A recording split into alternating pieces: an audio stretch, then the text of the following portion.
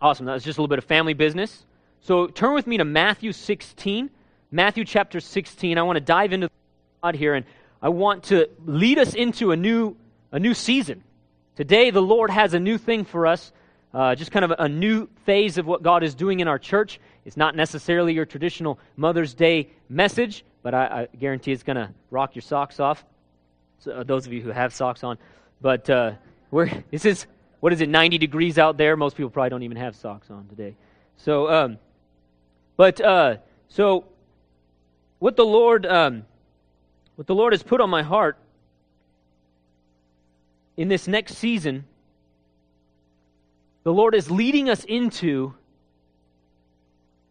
a kingdom perspective. I mentioned to you, most of you know this, in January I mentioned to you that the Lord was going to lead us into a season where He was going to teach us how to make disciples. The Lord wants us, He wants His church to reproduce ourselves in the lives of others, to give what we've received from the Lord away to others. Many of you know that we like to say around here, freely you have received, freely give. It's what Jesus said defines a disciple in Matthew chapter 10. Somebody who is like Jesus, one who's being discipled by Jesus, Matthew 10:8 says, what you have freely received, freely give. At this church, we love receiving. We love receiving His love and His blessings and all His promises. The reality is, if it wasn't for the grace of God, we'd have nothing, right? It's all by His grace. Our salvation is by His grace. And so unapologetically, we receive what God has given to us. And we would never leave that foundation as a church. We're going to continue to just stay rooted like a tree in soil, stay rooted in God's love and in the things that God wants to do in our lives. But the Bible says, Jesus said, what you have received, give. And that's where the Lord is leading us. That this season, the emphasis is going to be on giving away what we've received. Because if we don't give what we've received, we short-circuit the process, don't we? We cut it short. We were created to be conduits of His glory to the world. Amen? Just like He said to Abraham, I will bless you and make you a blessing. That blessing that the Lord gives to us has always been meant to flow through us. And the Lord wants to lead us as a church into a place of reproducing ourselves in the lives of others. And we'll get there in a number of weeks or whatever. We'll get there where we'll talk specifically how to do that, how to reproduce ourselves. But first, the Lord wants to shift something in our hearts. The Lord is wanting to give us a kingdom perspective on our world and our life. He's wanting to give us an eternal perspective. I keep hearing the Lord say shift. He wants to shift something inside of our hearts from self-centered to Christ-centered. It's not to say that we're utterly selfish and sinful people. No, many of us here, most of us here have given our lives to follow Jesus. But there are areas in our lives that we've compartmentalized, that we have not given to the Lord. There are ways that we think, worldly ways that we think, that are not according to His truth. And so we're going to start a series called A God's Eye View. God wants us to see our world, our life, from His perspective, His kingdom perspective, His eternal perspective. And I guarantee in this next number of weeks, the Lord will lift you up. Hope will rise. As the light of God's Word shines on us, the Lord Jesus is going to do some powerful things in our hearts. Hope is going to rise in our hearts in a greater way. But I also say to you, kind of warn you, buckle your seatbelts, self will die. The Lord wants to do a deep refining in our church and confront things that are self. He wants to shift us from self-centered to Christ-centered. It's really a very exciting thing that the Lord is going to be doing. And so today we're just beginning that journey, and I want to introduce some of the things that the Lord's saying. And so in Matthew 16, I'm going to dive into the Word. In fact, we're going to be in the Gospel of Matthew a lot. Mostly, we're going to be in the Gospel of Matthew as we look at the truths of God's kingdom and what it means to be a follower of Jesus and what it means to make disciples. And so let's pray before we get into Matthew 16.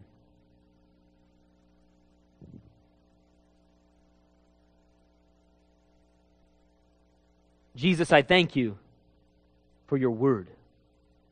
I thank you that you are going to speak through me. I thank you that you're leading us into a new season. Powerful things that you want to deposit inside of us.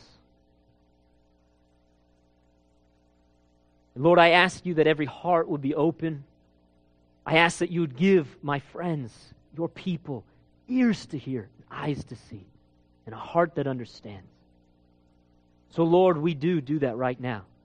We open our hearts to you. Just tell the Lord that in your own words. Just say, Lord, I open my heart. Speak to me. Lead me. Lord, I thank you that this is something you're going to do in us by your grace. So we receive that grace. Just tell the Lord, I receive your grace. Lead me into what you want to do in us and through us, Lord. Amen. All right. Matthew 16. A little bit of the context, and then we're going to read in verse 18 here. The context, Jesus is walking on the road with his disciples towards the Caesarea Philippi, kind of in the northern part of Israel. They're walking there, and Jesus asked them a very pointed question. It's one of the most important questions, and you guys are probably familiar with this passage. He says, who do men say that I am? Who do men say that? Who do men say I, the Son of Man, am?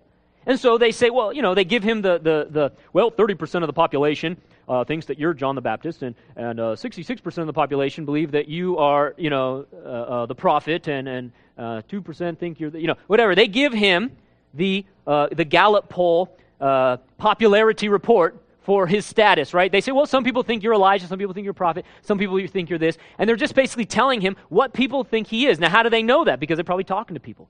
Hey, who's that Jesus? Why do you follow that guy? Is he the prophet? They're asking him, they're talking with him, so they know. They're in touch with the people, right? They're in touch with it. And then Jesus turns to them and says, but who do you say that I am? Who do you say that I am? And what is he doing? Isn't he trying to find out what's going on in their heart? He's trying to find out, all this time you've been spending with me, do you know who I am? All this time we've been together, have you got it figured out yet? Has it sunk in? And a lot of things that they missed. But Peter, as you guys remember, he says, you're the Christ. You're the Son of the living God. Right?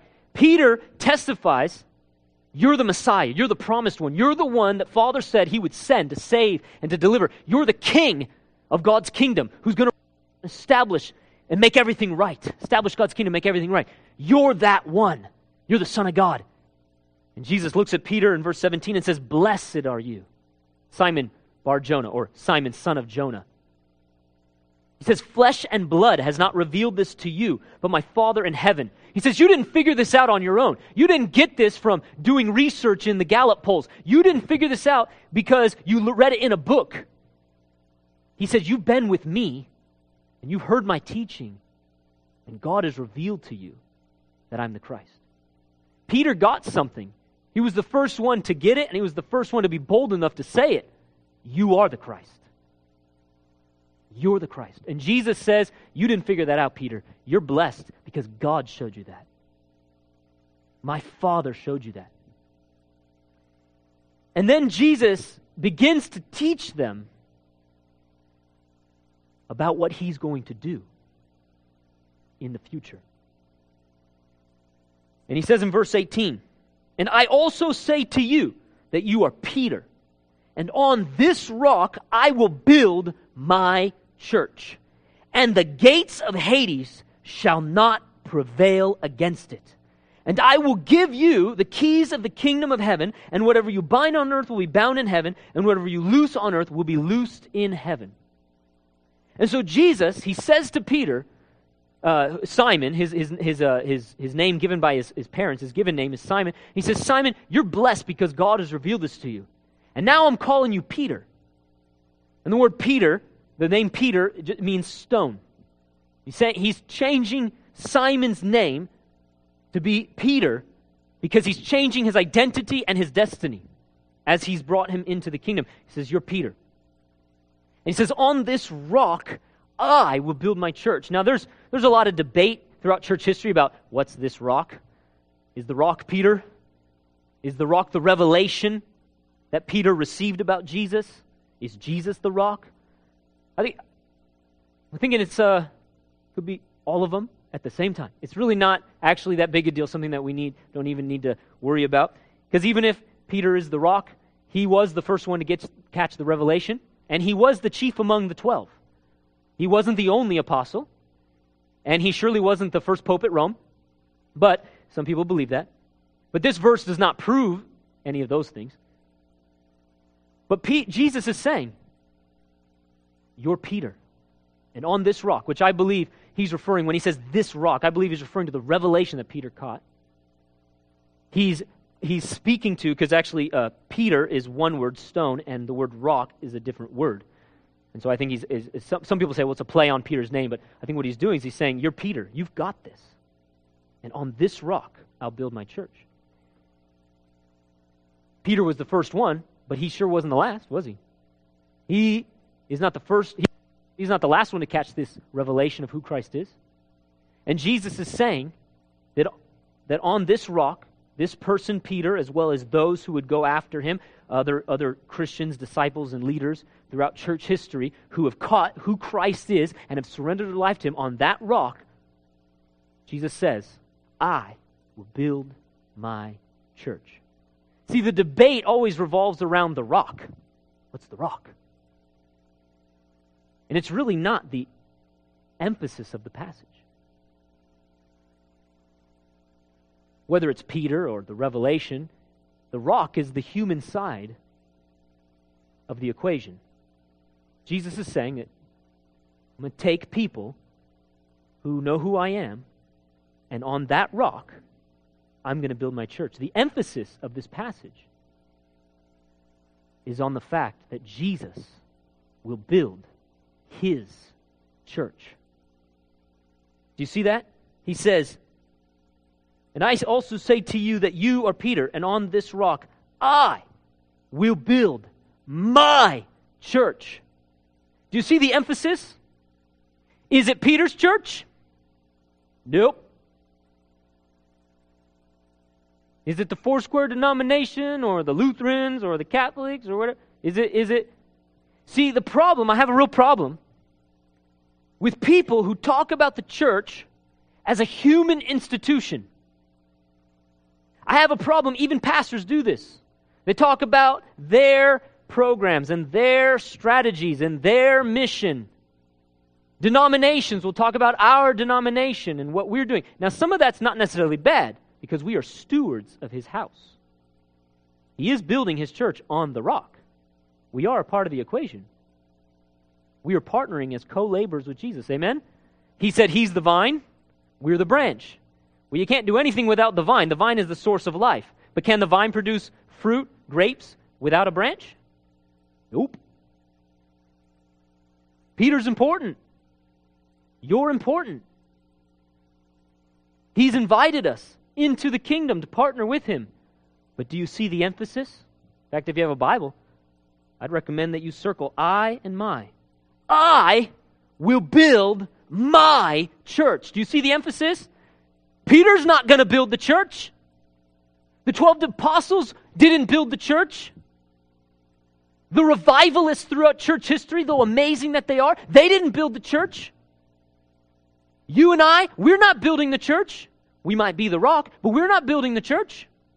And it's not our church. We are the church. We're his.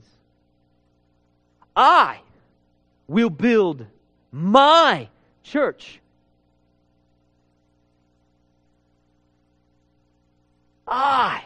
Jesus says, I will build my church.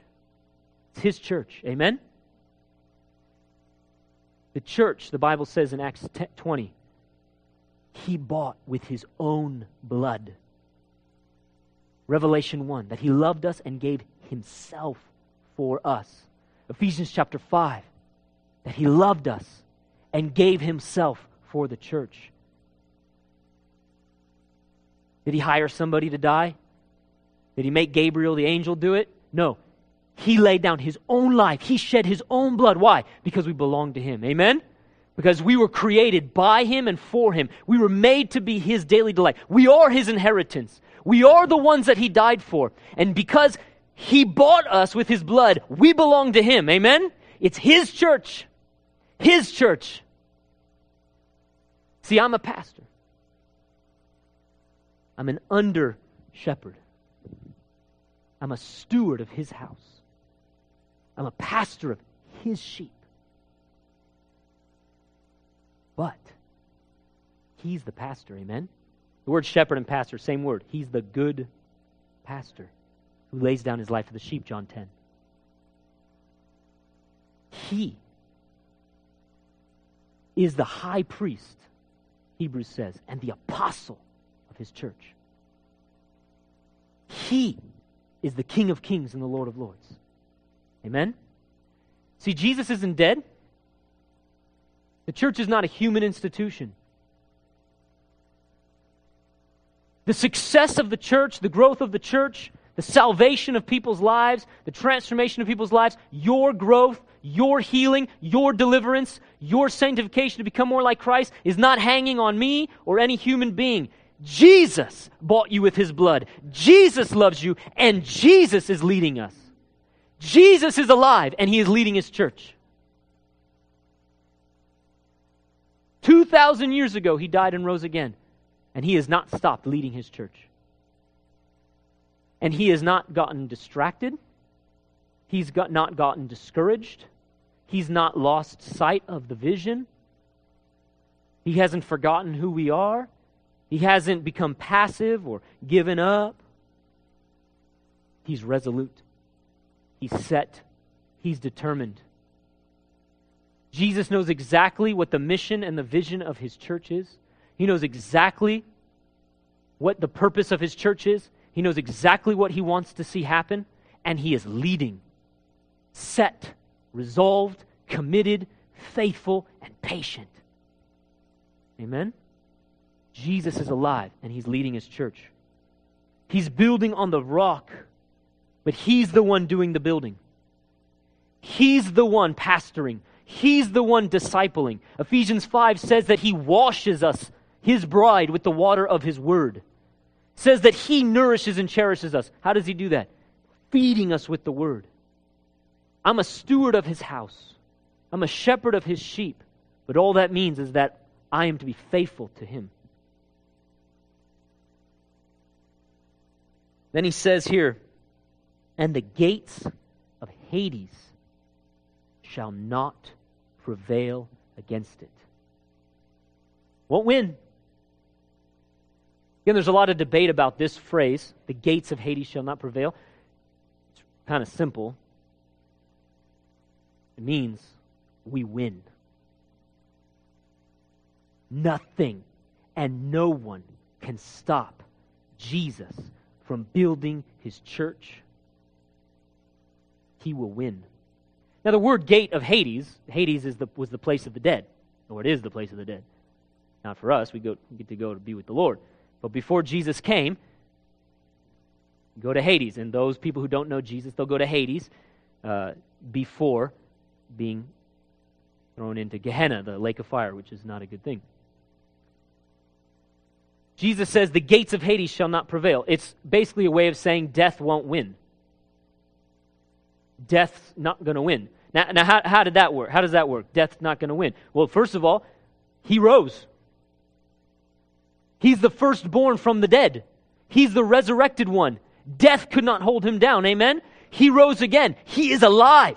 And He is leading His church. But not only that, generation after generation after generation, people die until He returns and He deals with death completely, and we reign with Jesus with resurrected bodies.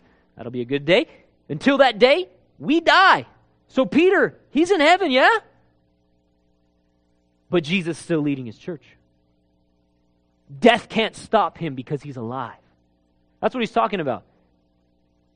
Now, I think He also, some people suggest that the gates of Hades is also referring to worldly, cultural influences. I think that's true. I think the gates of Hades is talking about that demonic authority that the enemy has over death and deception and things like that. And so, think about the fact of what goes on in our world today. Injustice, war, buildings that fall down on people because people just wanted profit. Right, in Bangladesh, you guys know about that. Or people who are crazy and think, I'll change the world by blowing children up. It's just insane. That's demonic. Those things happen. It's not good. It's not the will of the Lord. But what is Jesus saying? Will not stop me from leading my church, from building my church. The gates of Hades will not prevail. The church undergoes such persecution, doesn't it? Around the world, millions of Christians persecuted for their faith. In many parts of the world, especially in America, many Christians swayed by temptation like sexual sin to live in complacency. Just the force of our worldly culture keeping Jesus' church from really burning, shining. Persecution, just like a freight train trying to take God's people out. And yet what happens? In 2,000 years, has any persecution or has any sin or has any death of a human leader, has it stopped Jesus from building his church? Not at all. Jesus is alive. He is leading his church. Remember in China, some of you know this and some of you don't. In China, for example, early part of the century, 1900s, the communists came in, took over China, killed or kicked out all the missionaries, killed countless Christians. As a communist nation, there is no God, and squished the church. Us in the Western world, no more church in China, so we thought.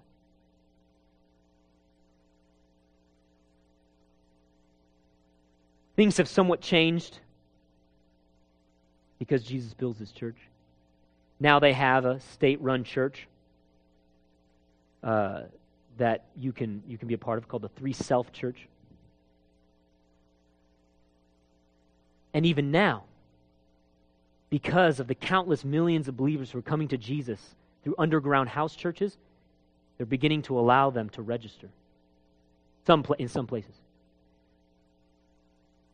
The Chinese government said no God, no Christianity, squished the church, and guess what happened? It exploded. Underground, not literally underground. They don't even like to say that anymore. They don't like to use that phrase underground. But hidden from the world, if you will. People started getting saved in homes, and it started multiplying like crazy. The fastest, or I should say the greatest revival, the fastest and largest movement of people coming to Jesus, being saved, ever in church history is happening right now in China. For decades, millions of Chinese people have been coming to Jesus. Millions in homes, no church buildings, under government persecution. So much that, that's funny, the government just keeps changing their stance because they don't know how to deal with these Christians. Isn't that funny? They have thrown them in prison. They have beaten them to a pulp. They have tortured them. They have taken their leaders and thrown them in prison. And they can't stop it. So now they have to try to change it a little bit. South Korea. South Korea is about a third Christian right now. Third of the population is Christian in South Korea.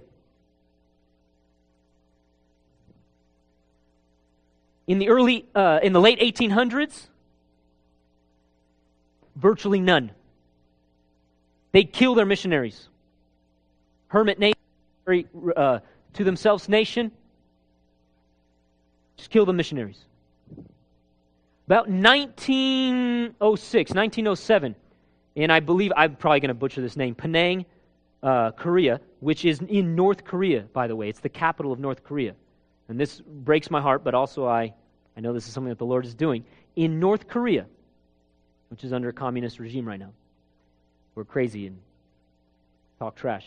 There was a revival. 1906, 1907. Revival. Bunch of Koreans began to get swept into the kingdom. Not a ton.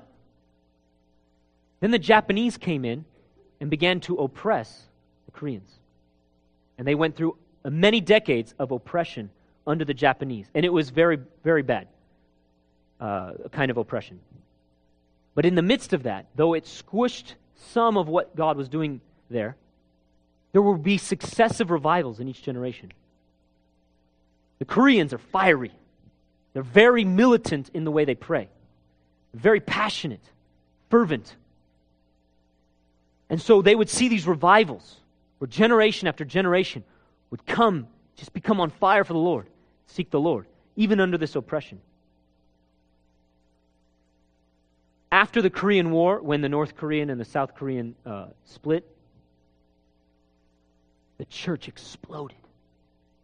The largest churches in the world are in Korea, South Korea. Churches. There's a church in South Korea, pastored by David Cho, that is 500,000 people. One church. The largest churches are in South Korea. Just this year alone, I believe Foursquare, Korean churches in Foursquare, sent out like 17 missionaries, missionaries to 17 nations. I think that was just Foursquare. And we definitely aren't the only denomination. The Chinese are so passionate for the gospel, they will give their life for the gospel. Many have. And they have a passion, they call it back to Jerusalem. They literally want to pave the way to Jerusalem with their blood. They say, we know how to suffer. We know how to die for Christ.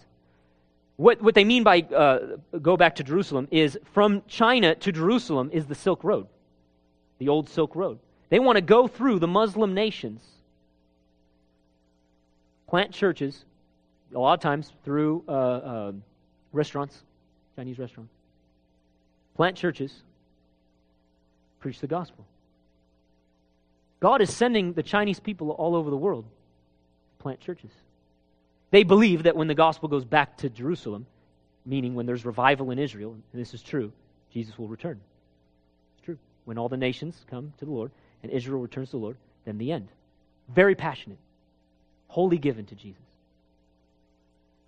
Mozambique, socialism, failed. Mozambique, poorest of the poor nation. Children orphaned from years of revolution, years of parents being killed. Children living in dumps because there's no parents, no jobs. Socialism failed. The government failed. Revolutions that decimated the nation. There's a ministry, I'm sure they're not the only one, there's a ministry led by Heidi and Roland Baker called Iris Ministries. They went to be missionaries in that nation. The government didn't know what to do with the orphans, so they took some. Tens of thousands of churches all throughout Mozambique, Central and Northern Africa. Muslims are coming to Jesus all over the place. Pastors, a part of their church planting movement, they take the orphans in. If you're a pastor in their movement, 10 orphans at least. They're fathering a fatherless generation. They have had flood after flood.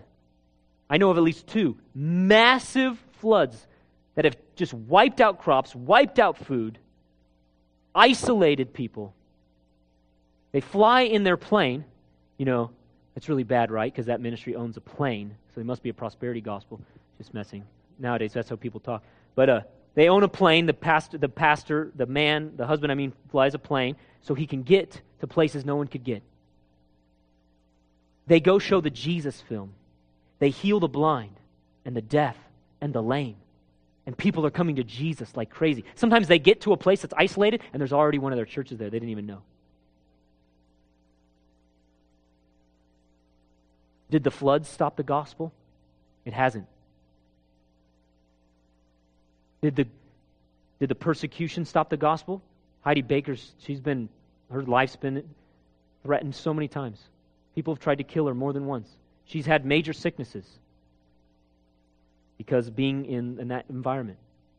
Has that stopped the gospel in Mozambique? Has that stopped the revival? Did the revolution stop the gospel from Jesus building church? No. Out of that brokenness, out of that poverty, out of that pain, out of the persecution in China, out of the oppression from the Japanese in Korea, out of all that, who is leading His church? Who is building His church? Jesus! Amen? Can anything stop Him? No. Can the immorality stop Jesus? Can the government stop Jesus in America? What if they change the laws, the amendments? Can they stop Him? Can they stop Him? Absolutely not. Because He is alive and He is building His church. Christians become cold, fruitless at times. Christians die from persecution. It's not good. It's not like the Lord wants. It's not good. We're not supposed to pray for persecution, by the way. But in the midst of those things, those who have a revelation of who Christ is rise up in who they are in Christ to give their lives like Heidi and Roland Baker, wholly given, a life poured out, sacrificed for Him and for His kingdom. And on that rock, He builds His church. Amen? I could tell you more stories. More nations. But let me tell you, there's revival. We're living in the greatest revival ever right now around the world. Because Jesus is a good leader. Because He knows what He's doing. He knows how to disciple. Amen? Turn with me to Matthew 28.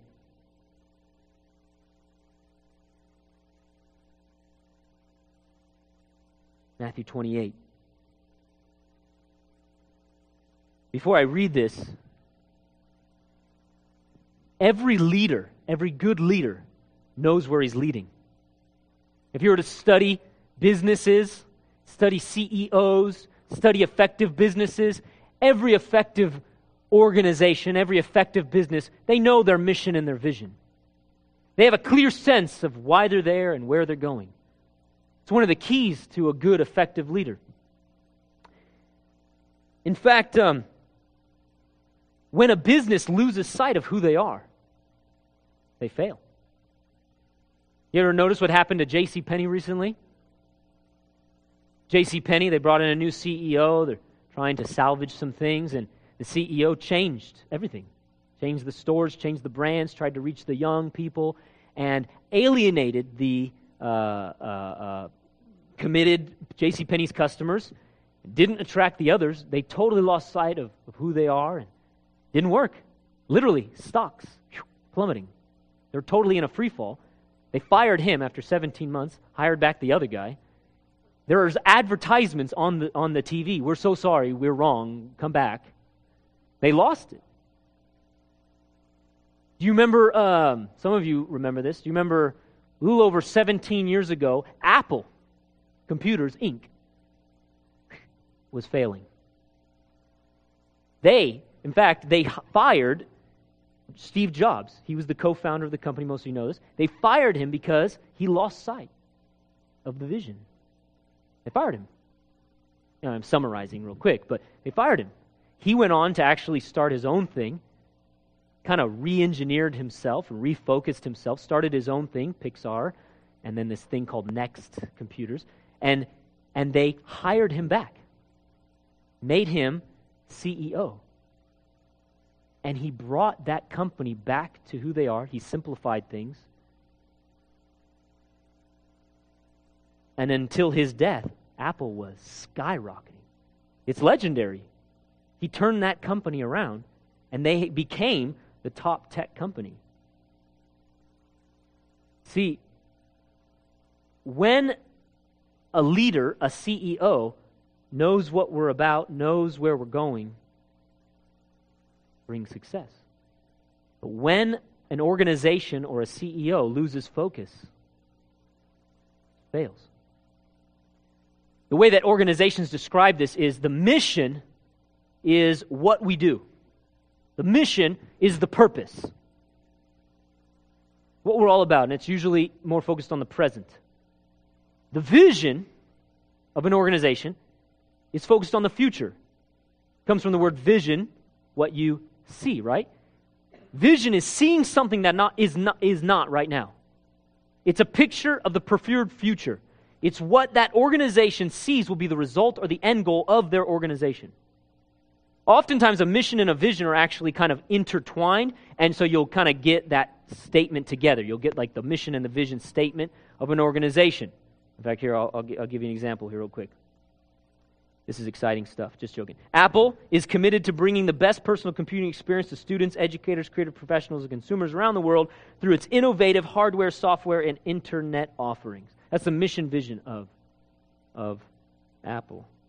Facebook's mission is to give people the power to share and make the world more open and connected. Google's mission is to organize the world's information and make it universally accessible and useful.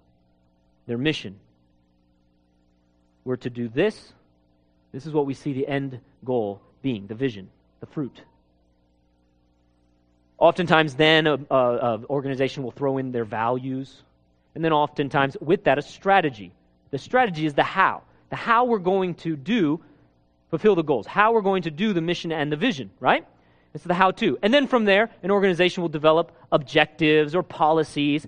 And so those things can be very diverse, and an organization has to do lots of things. You got people from janitors to CEOs to receptionists in a big organization, right?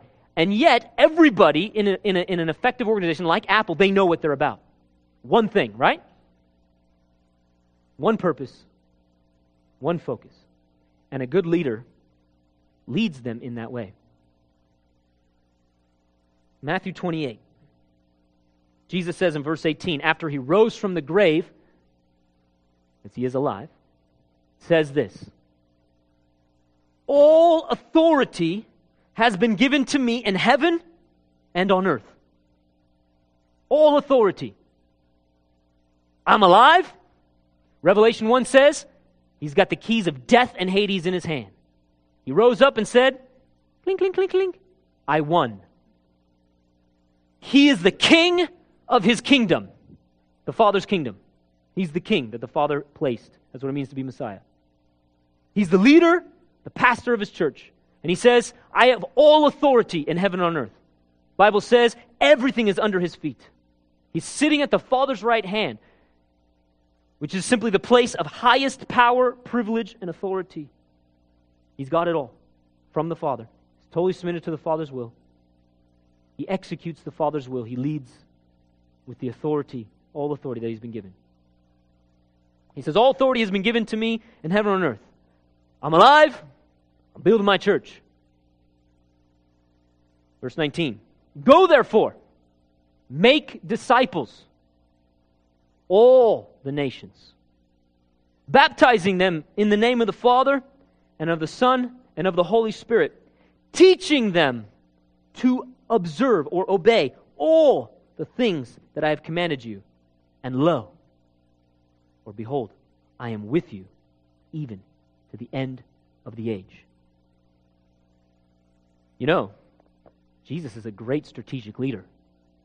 He was a CEO, he would rock. Messing. In one sentence, he told us exactly what the mission and the vision of his church is. His church. His mission. His vision. So simple. Before any of these companies ever figured it out, that they should do that. Because he's a great leader. He's brilliant. And his strategy for the kingdom is absolutely brilliant. And in 2,000 years, he has not lost sight of this mission. He has not changed his vision. He's not gotten discouraged. The Bible says he will not grow weary until he sees justice on the ends of the earth. Never given up.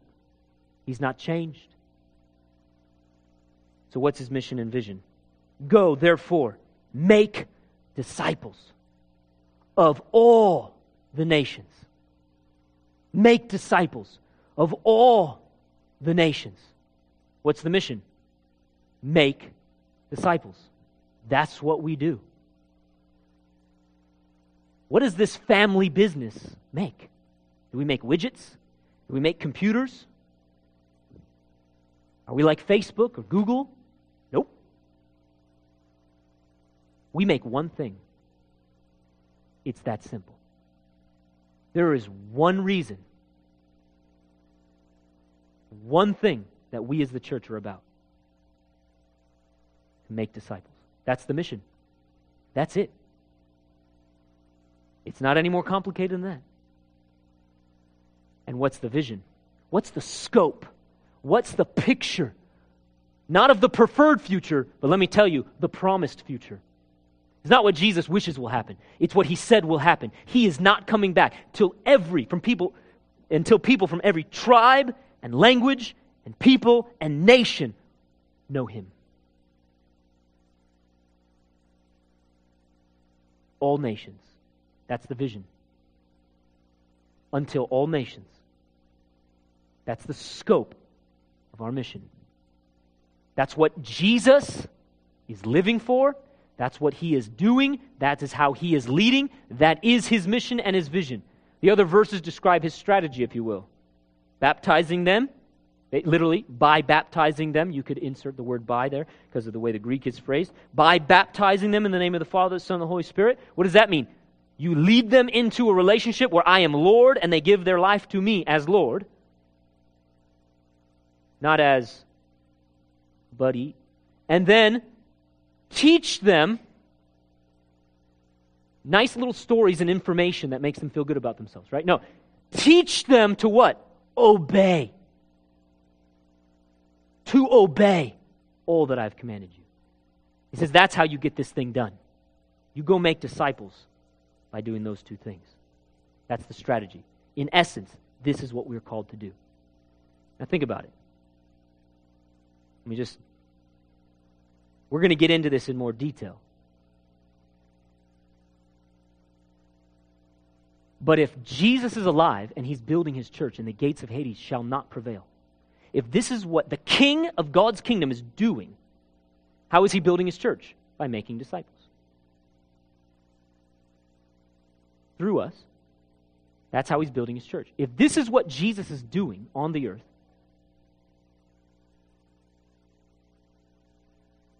then what else are we living for?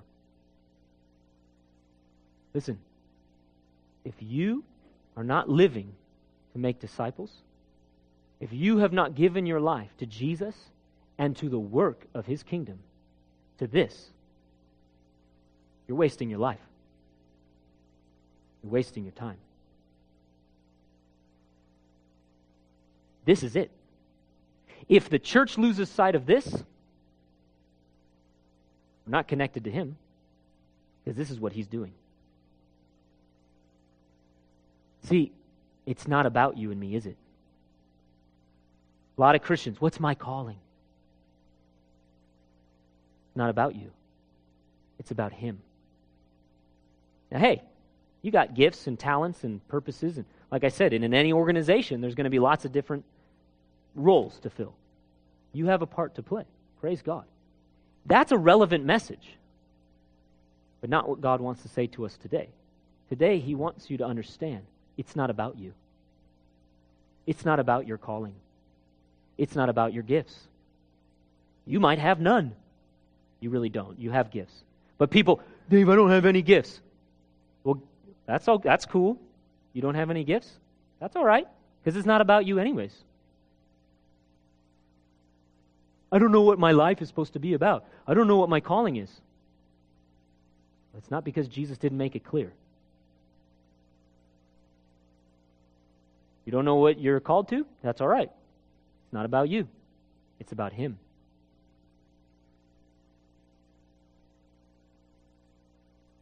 I just don't feel like I'm a very good, whatever. I don't feel... That's all right. He loves you, first of all. Grace abounds to you. But it's not about you anyways. But I'm so worried about my life. I'm so worried about my finances. Do you realize that worry is evidence that it's about you and not about Him? Worry is evidence that you're not seeking first the kingdom. Because if you're about His business, what did He say? You honor me, I'll honor you. You seek first the kingdom, and all these things shall be added unto you.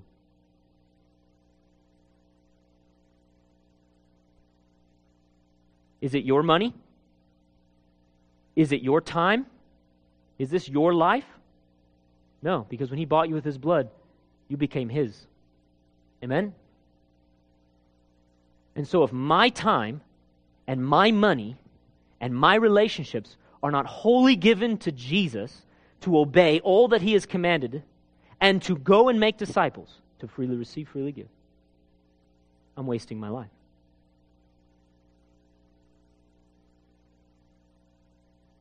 Even if I'm a pastor, right? Many of us lose sight. We need to come back to this. This is what the Lord wants to do. He wants to shift us from self to Christ-centeredness. He wants to expose areas in our life that are self. He wants us to see that this is not about us. It's about Him, for His kingdom and His glory. And when we surrender to Him and give our lives to Jesus, what happens? He says, we find our life. You know when you'll find your identity? You know when the blessings of God and His power will flow in your life? When you surrender all. But if we're about other things than what the family business, mission, and vision is all about, we're wasting our life, we're wasting our money, we're wasting our time. Jesus wants all of us. He wants all of it. We'll get into this more specifically. But today, we need to respond by saying yes to the Lord. Amen? We need to out loud commit ourselves to this. We need to say, yes, you're the leader. You're the Lord. And you've called us to this. We will do it. See, discipleship that doesn't produce disciple makers has fallen short. If a disciple has not become a disciple maker, then they haven't been fully discipled. Because Jesus said in Luke chapter 6, one who has been perfectly trained will be just like a master. He reproduces His life in us. We pour that into others. He's calling us, not because we haven't been doing this, or not because I was talking to Tom. It's not a repentance because somehow there's sin or rebellion. If there is, you need to just repent of rebellion. But that's not what the Lord is saying today. I don't sense that the Lord is necessarily correcting us. Well, maybe there is that correction. He's wanting to deal with those things in our hearts that hinder. Fear, excuses, worry, selfishness.